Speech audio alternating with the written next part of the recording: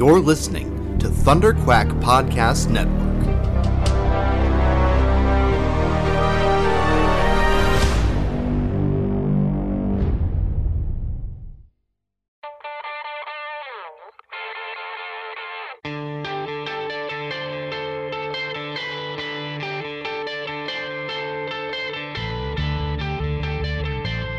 Hi, this is Steve Buccellato, and you're listening to the Epic Marvel Podcast.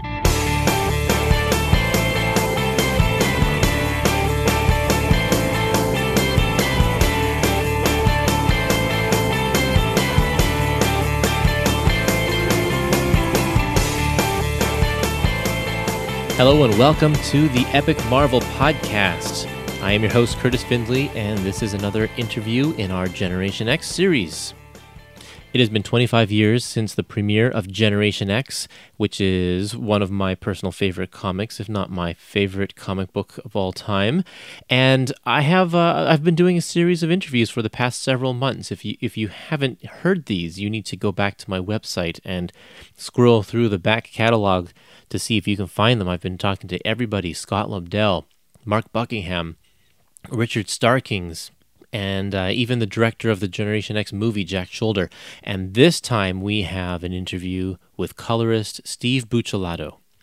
And I hope you enjoy this because it's kind of a neat thing to talk to a colorist, because they don't get a lot of interviews like a penciler or a writer does. So yeah, there's a lot of history, and Generation X was a kind of a pivotal point for Marvel Comics as they were just moving into this digital era. And so we talk a lot about the process of old style of comic coloring and the new style of comic coloring, and it's quite interesting. If you're looking for me, you can find me on Facebook and on Instagram and on Twitter. Just search for Epic Marvel Podcast, and you can join my Facebook group, the Epic Collection Facebook group. And you can also find me on Patreon at patreon.com/Thunderquack, because we are part of the Thunderquack Podcast Network. So stay tuned for some more upcoming Generation X interviews. Hopefully I can track down the elusive Chris Buccellato. And in the meantime, you can enjoy this interview with colorist Steve Buccellato.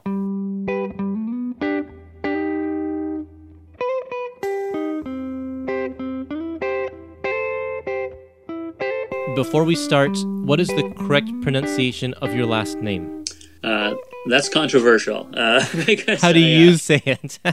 I say it two ways, actually, which is confusing, because I grew up with the sort of Americanized version of the name, and it's Buccellato is what I grew up with. Buccellato, okay. Right. And so consequently, like a lot of people I know from the past, and including most of the Marvel guys, that's how they know me, and they shortened it. My nickname to them is the Buse. Buse, yeah, okay. Right. So, and you'll actually see a lot of my old comics, I would actually be credited as the Buse or sign it as that. Yeah, I've seen that. Somewhere along the way, I'm probably traveling in Italy. I learned the actual correct pronunciation is Buccellato. Right? Buccellato, okay. Yeah, Buccellato. So, right. And people would call me that, and I wouldn't correct them. And I think these days, more often than not, when someone asks me what my name is, I always say Buccellato because, I don't know, it's correct, I guess. But I accept both, so, it's confusing. What would you prefer? Buccellato. Perfect. Then I'll go with that too. Steve, I understand that you actually spent a fair deal of time before coloring doing some editing work. Is that right? That's right, and I actually do some today as well. Okay. How did you get in the door with Marvel? It was through the editing side of things, right? Yes. I grew up in New York, and while I was at the High School of Art and Design in Manhattan, I was lucky enough to do an internship at Marvel, and when I was a junior in high school. And I guess I was well enough liked and competent enough that they decided to hire me afterwards. So throughout the following summer and all through my senior year, I worked part-time as an assistant in the general editorial production bullpen area.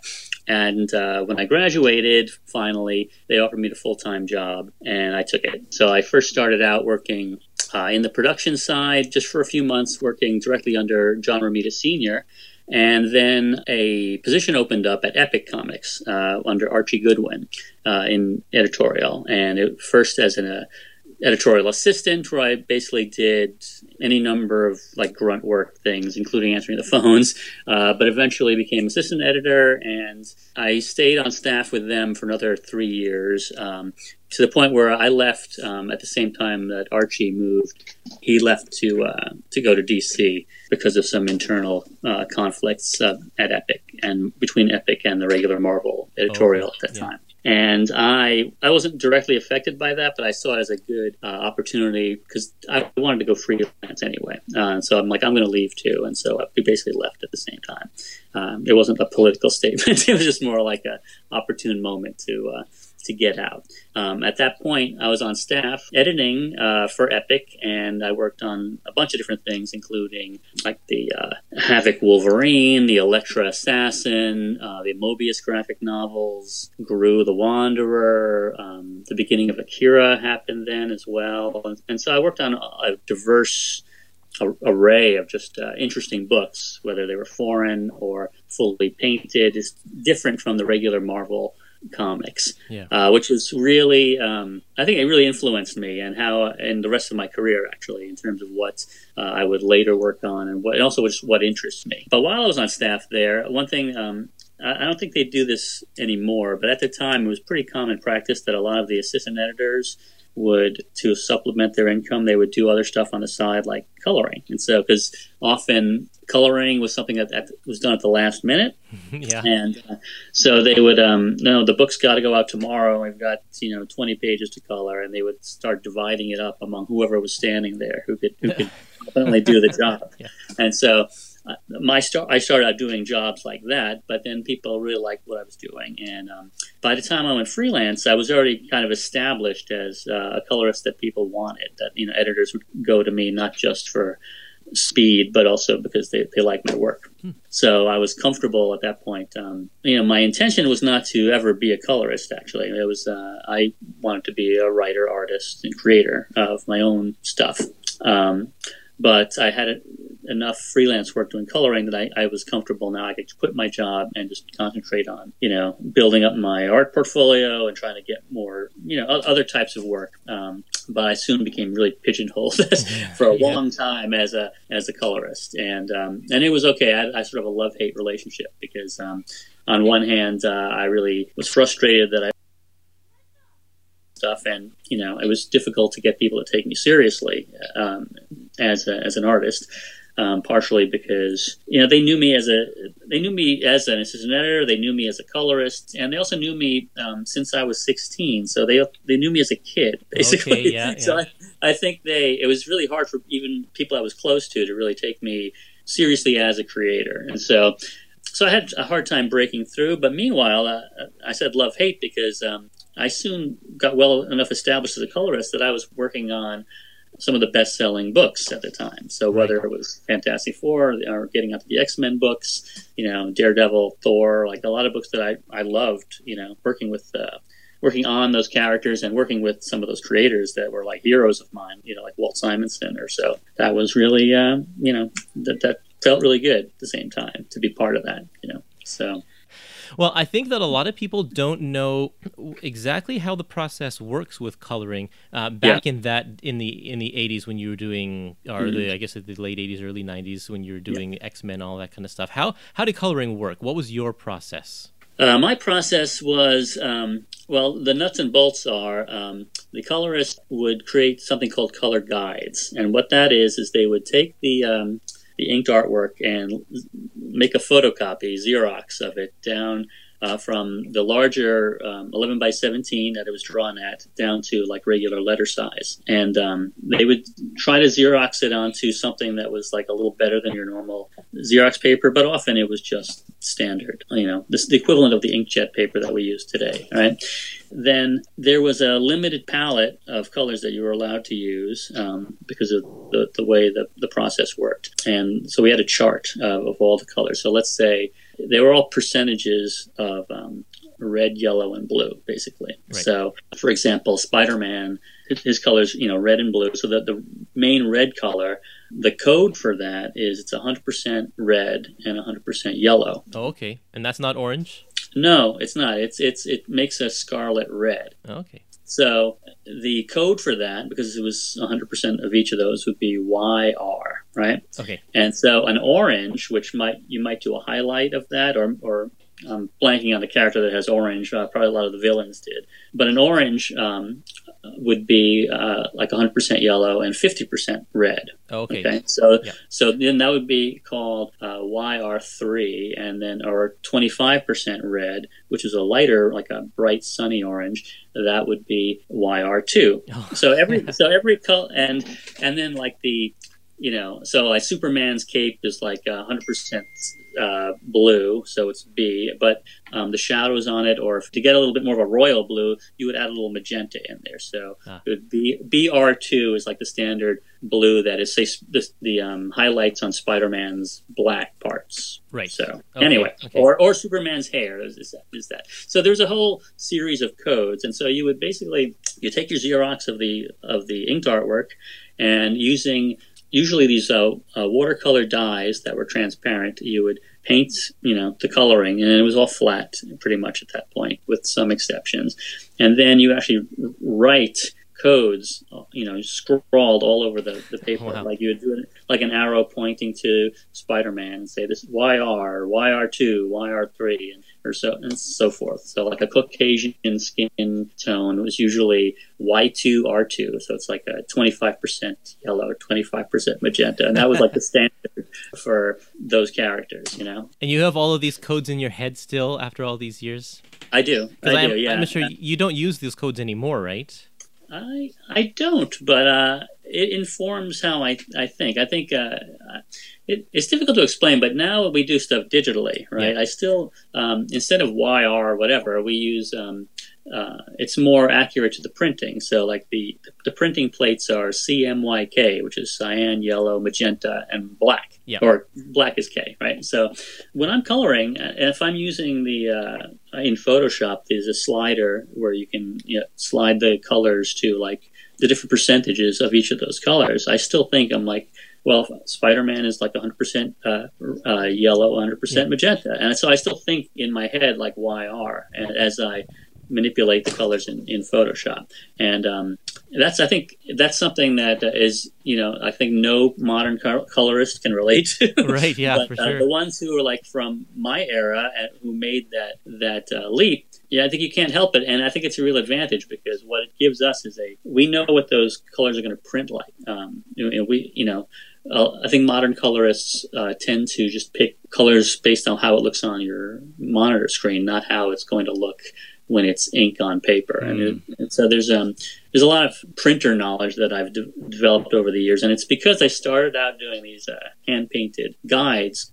Because that's the thing, is I would paint up these guides, and then someone else would take those and create the printing plates with them. And they would basically, before it was digital, they would actually cut these films that, the easiest way to describe it is that they would they would mask films that were like of the dot patterns that you would see in the old comics. So like a 25% dot pattern had the dots further apart than the 50% or the 100%, which would have no dots, right? Right. So basically you would do color guides, and then you would pass it off to a team of strangers at the printer who would try to interpret what you meant, right? So there was, and then even in the beginning of digital coloring, they still insisted we do color guides, and they'd be sent to a team of digital artists who would try to interpret what I did in my color guides. And so there's always this disconnect, right? Yeah. And this is the part where it's kind of interesting when you get into the period of Generation X, is that I'd started this company called Electric Crayon with another old Marvel friend of mine, and we were among the innovators who were doing digital coloring at the time. But it was, and basically our big sell was we were taking these desktop publishing tools, which had become available and becoming popular, which smaller companies like Image Comics had just been developed. And because they were small, they immediately adopted those desktop publishing tools. Whereas Marvel and DC, they were like these slow dinosaurs who refused to change, right? Yeah. And then they tried all sorts of things to get to that point. Like they bought Malibu Comics because they had an internal coloring department, Yeah. And so that was an interim step where like I'd still be painting color guides, and then they would give them to their Malibu guys to turn into digital into the digital artwork that gets printed. And for a long time, it's like they didn't trust, like Marvel in particular, it's like they didn't trust their colorists to actually work on what was going to be printed. It was weird. So for a long time, even when I was doing digital color separations myself, they would still have me do color guides first, and Wow. and often they would have me do them and then give them to a different separator to do the separations. So like my early X-Men stuff, I was doing the color guides, but then another company like Digital Chameleon might do the separation. Even though I had my own coloring company, it was weird. It's like they didn't want to put all their eggs in one basket or something.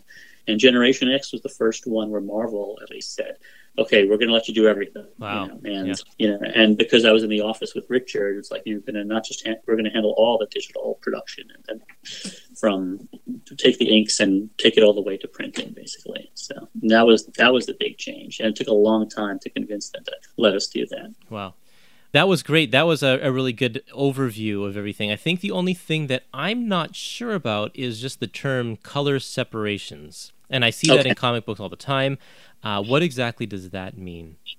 Well, in the olden times, what that meant was, as I was trying to describe the actual cutting up of the dot patterns that then would be used to create the plates for printing. Okay? Right. Okay. Once this became digital, there were still color separations, but it was done mechanically. Basically, they would take our digital files, and we, like, for example, partnered with a printing output place that would take our files, and it would create films based on them, separating them into the 4 plates. Okay, and then from those films, the printer would create actual plates that would go on the printing press. Okay.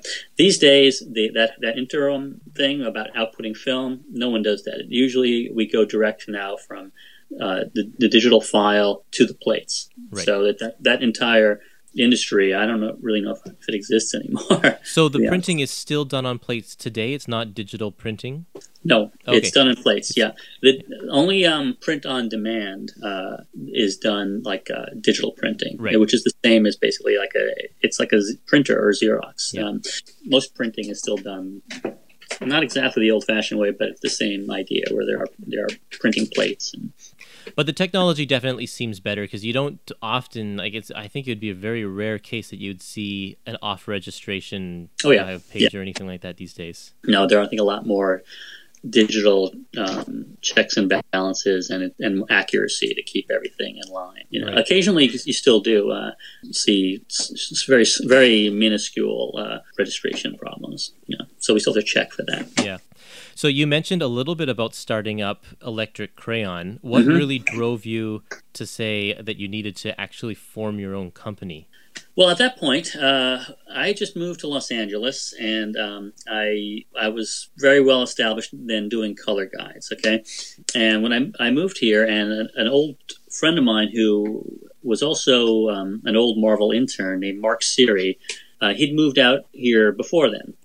He was working in desktop publishing, basically, for a bunch of different clients in Los Angeles, doing various, doing production and graphic design and that kind of stuff. And so when I moved out, he introduced me actually to Photoshop. Okay. And this was like the kind of the buzz of what the next thing was going to be and the guys at Image were just starting to do that at that point. Ole Optics really pioneered the digital coloring, with Akira and with the first Image books. But his system was totally different. It was based on this vector-based artwork. But I think the Image guys really started playing around with Photoshop.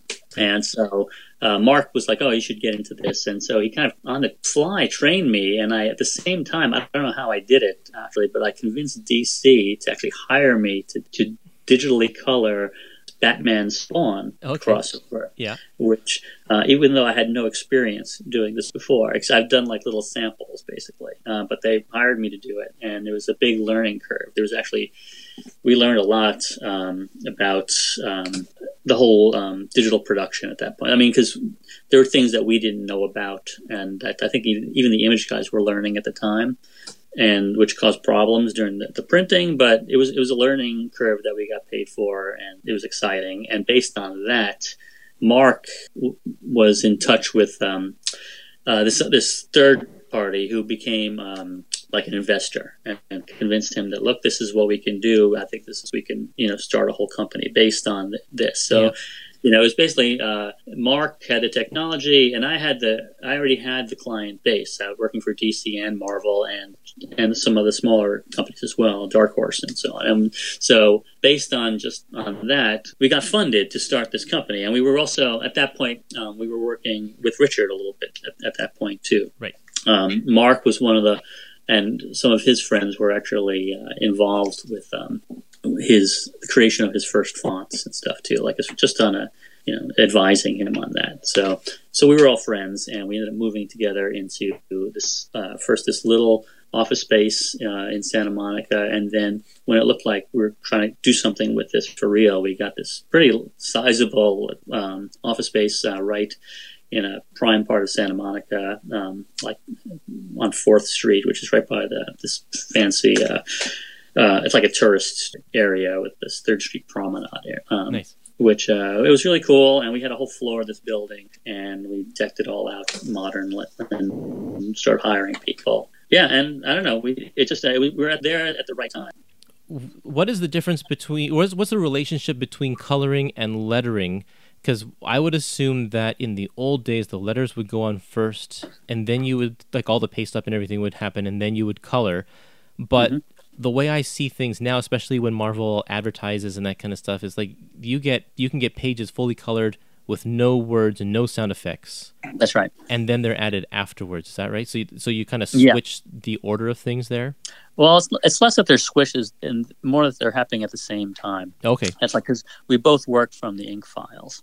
So and they're just on different layers, and you can turn them on and off. Yeah, or they're in different. We actually work in totally different applications. Okay. The lettering is usually done in Adobe Illustrator. Right. Okay. And so So basically, what happens is they'll someone, at this point, it used to be we would handle some of those production aspects of like putting all the lettering and coloring together. In Generation X, we did that.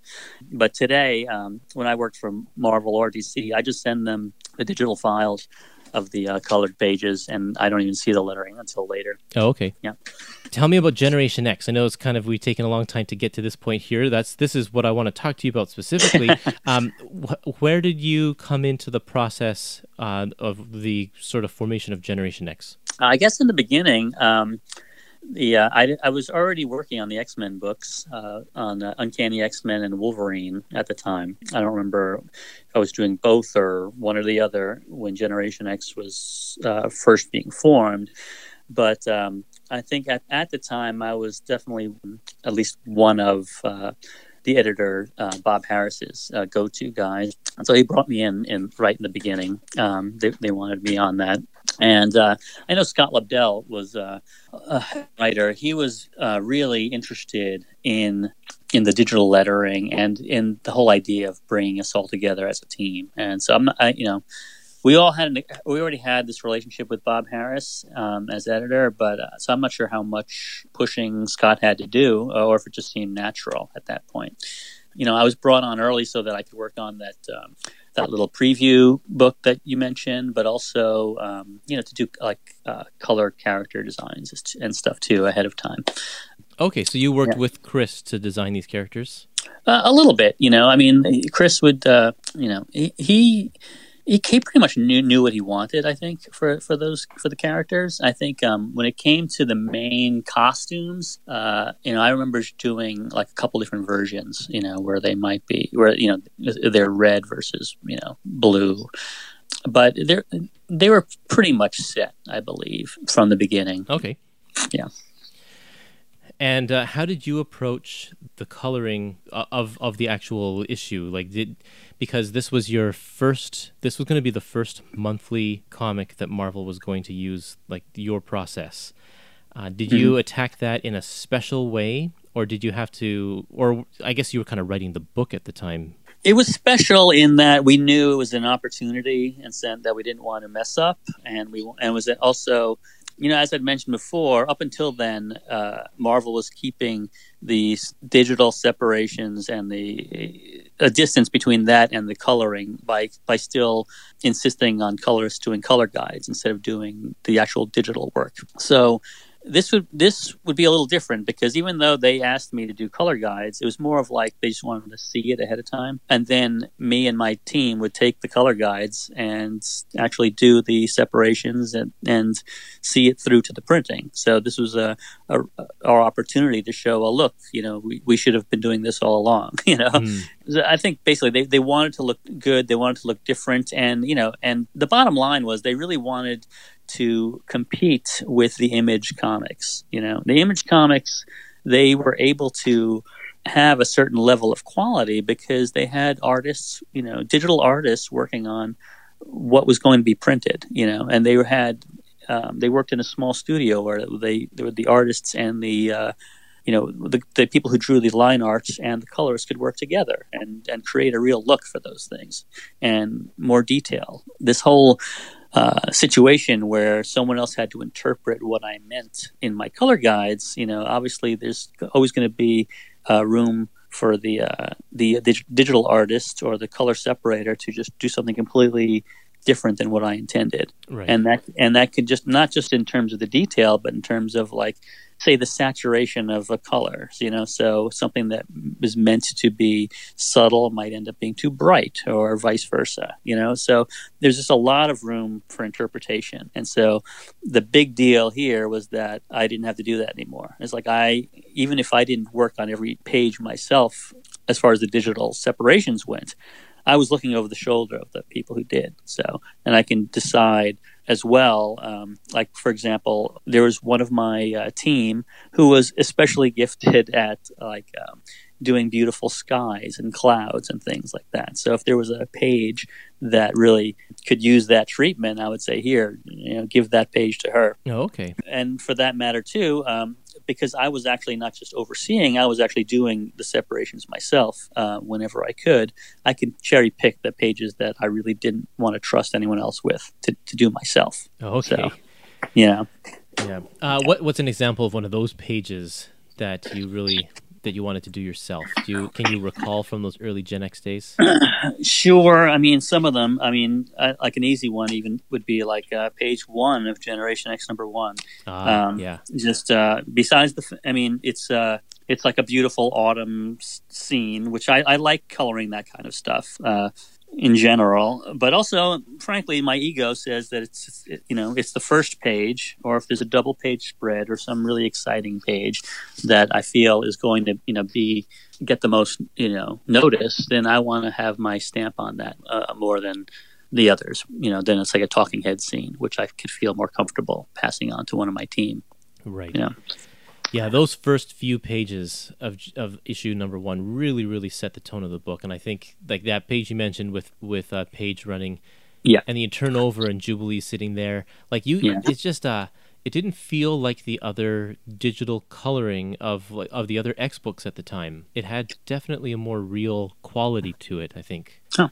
Yeah. Well, I think that was just me setting up, my style, and I think And I have to say, with back then when the digital coloring was new and everyone was jumping on the Photoshop bandwagon, all colorists will admit we did some horrible things. We did some terrible experiments, trying to do things like stick a photo moon into the background of this page, and it just and looked terrible. Yeah. But that was. That was just part of the time that people didn't know what to do with it yet, and so they were willing to try anything. And for that matter, a lot of times the editors would ask for some weird effect that might be inappropriate, but because it was new and exciting, they're like, yes, let's throw a lens flare on that, Right. And you would do it because they're paying the bills, and or you might even think it looks cool because it's just different from we were used to working in this flat medium, with limited colors, and now it's like, oh, we could do anything.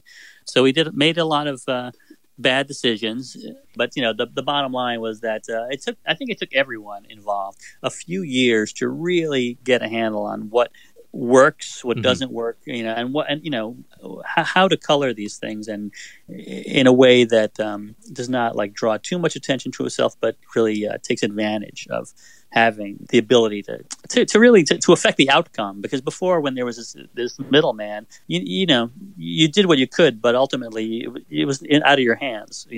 How the book was going to print. So, what are some of the coloring innovations that you are really proud of? Not the paste up moon. No. And I can't take credit for innovating that one either. So, no, I don't know. I think what I'm more proud of is once we all kind of figured it out, then you could really start to see people's styles, And I hope, what you were starting to see there in the first issue, Generation X, and you're talking about it looking different. I think that's like the beginning of my style. Yeah. For what that's worth. I still approach coloring the same way as I did when I was painting the color guides, in that what I prioritize over everything is still it's storytelling over anything else. It's clarity over anything else. Effects are secondary. The amount of realistic modeling is secondary. I think it's more like trying to make a good reading experience, and creating a mood. And creating a mood is what I love doing the most, Yeah. I can't think of anything more boring to color than like a 22-page, fight scene of lasers and things, but like a moody, dramatic scene, whether it's night or sunset or whatever it is, I enjoy that. It's almost like being a cinematographer or something, I guess, and picking the right lighting and color tone. Sure. So, and do you approach the coloring a specific way depending on which artist you're working on? Like for Chris and Mark's art in Generation X, did you color that a different way than when Chris went on leave from this book and Tom Grummett came in?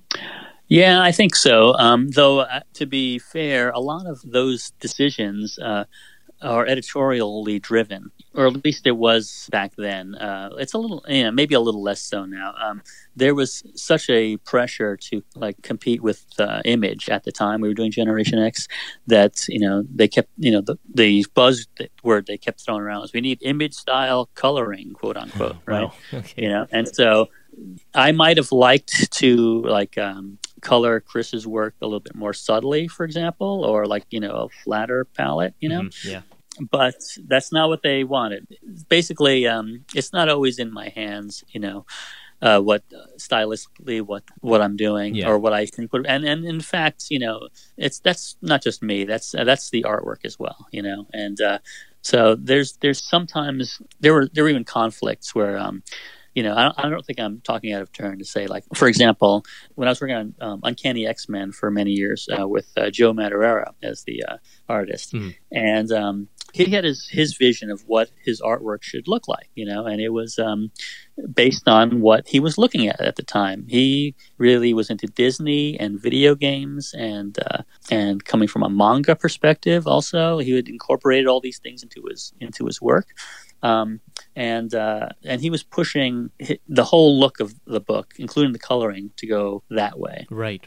And at the same time, I would get conflicting notes from the editor saying that no, we don't want any kind of hard edge manga-like modeling. We want it to be more like this, whatever the Jim Lee is doing over at on Wildstorm right now. Wow, so okay. It became difficult, and I had to sort of try to find a compromise in between, or at least if not stylistically, then at least what I would say to one or the other when I talk to them about it. Right. So that could be difficult, and I think and I think Joe and I had a really good collaboration in general, and I think we had fun working on stuff.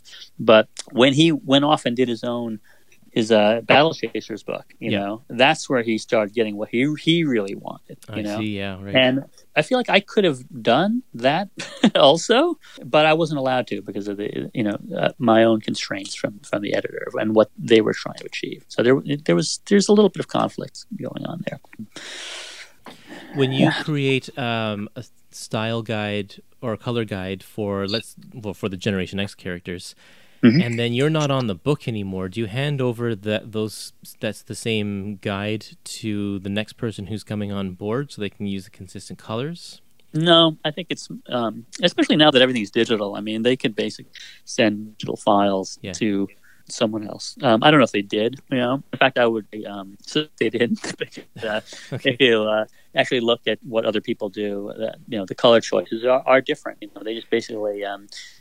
Back in when we limited color palette, it was very obvious. Spider-Man is YR and BR2. Yeah. When you get into digital coloring, where there's the subtlety is like 1 out of 100% of any given color. I mean, there's a lot of room to play with, and with the ability to do more realistic coloring too. What does that mean? What does a red costume look like if you're standing in the daylight versus if you're standing in a darkened room, or if you're standing in a room that has some other color that's permeating the room, so right. It's interesting balancing act, because if you want to color realistically, then the color is going to look different all the time, right? It's subjective from the point of view of IP. If you want your characters to look consistent, if you're Marvel, then you've got you're fighting that conflict between letting artists draw in the styles they want, or color in the styles they want, or keeping everything with a consistent look. And at least with Marvel and DC, I think it's understood that in comics that there are going to be variations in everything. I mean, when if Chris Buccellato draws Generation X and someone else comes on afterwards in a totally different style, obviously the characters are going to look different. There's no set style guide in that respect, like there is in animation. Were you involved at all with the Heroes Reborn stuff for Marvel? Yeah. I colored some of those. That was full on Image, right? So because that's what Marvel was shooting for, based on what you were saying. So did you attack that, like try to mimic exactly what Image was doing? A little bit, yeah. I mean, that was the mandate, right? Nowadays, you are. You mentioned at the beginning of this interview that your hope was to get into doing kind of your own stuff, and you are starting to do. You are getting into your own stuff now, right? Well, I have all along now. I mean, it's been a long time since Generation X, and in the time since then, my career's changed a lot. Yeah. I occasionally still do coloring. I actually just finished a run on DC's book, the Wildstorm, which was fun, and I've done little odd, issues here and there. But mainly, what I mostly do, I've kind of fallen into a niche where several years ago, I drew this sort of non-fiction, like for Rotary International hired me to draw this short comic about polio, about the disease and the Jonas Salk's vaccine, and then also the Rotary International's continuing efforts to eradicate the disease, right? So I'd done this thing for them, and then as a result, it's kind of snowballed. Where at this point I've done a few different stories that they've printed, including like a biography of the Rotary founder, based on seeing that. Like Lions Club hired me to do some stuff, and a bunch of other non-comics organizations have hired me to work on different projects. And ultimately, the biggest of those was a few years ago. This organization in New York called Tibet House was working on a graphic novel biography of the Dalai Lama. Oh, okay. Of Tibet. And they had some trouble with this artist they were working with, and they originally hired me to sort of try to rescue the project. And then ultimately, I ended up taking over the project as an art director, and we had to let the artist who they had working on it go, and I built up a new team, and I thumbnailed this entire, it's almost 300 pages, this book, and then I hired other people to actually draw it and digitally paint the series, the story, and it's came out really nice. This big hardcover, book that is hard to find, but it's out there, and as a result of that, I've gotten a lot of. It's like a weird niche that I've fallen into. I'm doing like these non-mainstream comics storytelling, for other people, and that includes I have clients in advertising, and then recently, even DC has hired me to work as like a freelance editor, doing some of their custom projects. So, like I worked on Justice League thing with Mercedes, and something about the Suicide Squad movie, and and several others. There's a Lego Batman and a bunch of other projects that they hired me to oversee, and it's all kind of based on these projects I've been doing on my own. In a way, it's a return back to the my roots as an editor at Epic, and and it's working with a lot of the same people who have migrated from Marvel over to DC. And then my most current project is I'm working on a graphic novel that I'm drawing. It's another situation where I was originally hired to oversee it and create it and hire a creative team to work on it. But I really enjoyed the story when the client, who was the writer, her name is Phoebe Neer. She's a writer in New York, and she approached me with the story, and it's like this young adult graphic novel, like this dystopian kind of story. And I really like the characters, and I said, you know what, I really want to draw this. So we've been working on it now for over a year, and hope that in the next year or so we'll be able to put it out. And I'm very proud of it. So it's some of the best work I've done, and it's a pleasure because whenever I get to draw and color my own work, I feel like it really is it's what am I trying to say? It's fulfilling. It's fulfilling. It's what I've always wanted to do, and I feel like it's me also. There's when I'm doing coloring, it's a job for someone else. And it's someone else's artwork that I'm trying to respect, and that I will have different levels of collaboration. Some artists, want to be involved in every page and give me their notes, and some are completely hands off. Chris Buccellato was fairly hands off. He had very specific things he wanted, but he trusted me to color the job the way I saw fit. Anyway, that's kind of where I'm at now. I'm working on this graphic novel, and hopefully everyone will love it. So do you have anything to show of it already? Is there anything up on your website? Yeah, a little bit. On my, I think it's on my Facebook and Instagram. I've started teasing it with little panels, and I recently put a promotional piece that I'm having printed for New York Comic Con in October. I'm going to have a table in Artist Alley there, so I'm going to start telling people about it and getting them on board. Great. Well, we look forward to seeing what comes of that, and that's very exciting. Okay, I think maybe one last question. Here's a little fun one. Who's your favorite character of Generation X? Oh, I think it's Jubilee. I don't know. Now, do you pick that because of her character, or because you enjoyed working with her when you're coloring and that kind of stuff?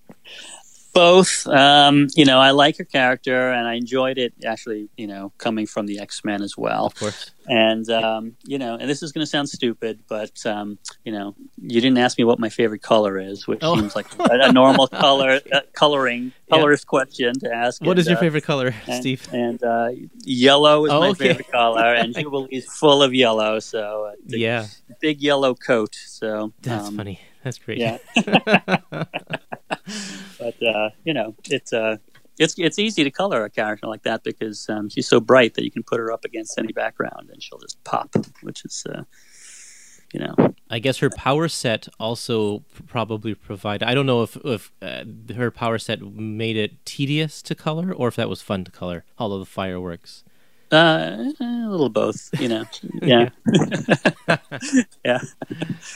Oh yeah, I can just imagine there's some of these characters like Chamber, who probably required way more work just individually than someone like M, who didn't have an obvious physical power or anything like that. Yeah, I guess. I mean, but Chamber is an opportunity to light a scene interestingly because he's a light source. Right. Yeah. I think, unfortunately, I today I would handle him totally different. It's like the way, as I've mentioned that we sort of now we kind of know what to do with the tools. So like today in Photoshop, I can think of a lot of ways to really make that fiery whole look vibrant, look like it's on fire and glowing using techniques that were not really available back then. Okay. Well, Yeah. I hope you can do that someday. I would like to see how you would tackle that. That'd be great. Yeah, and there you go. That's a new goal. Yeah. Wonderful. Yeah.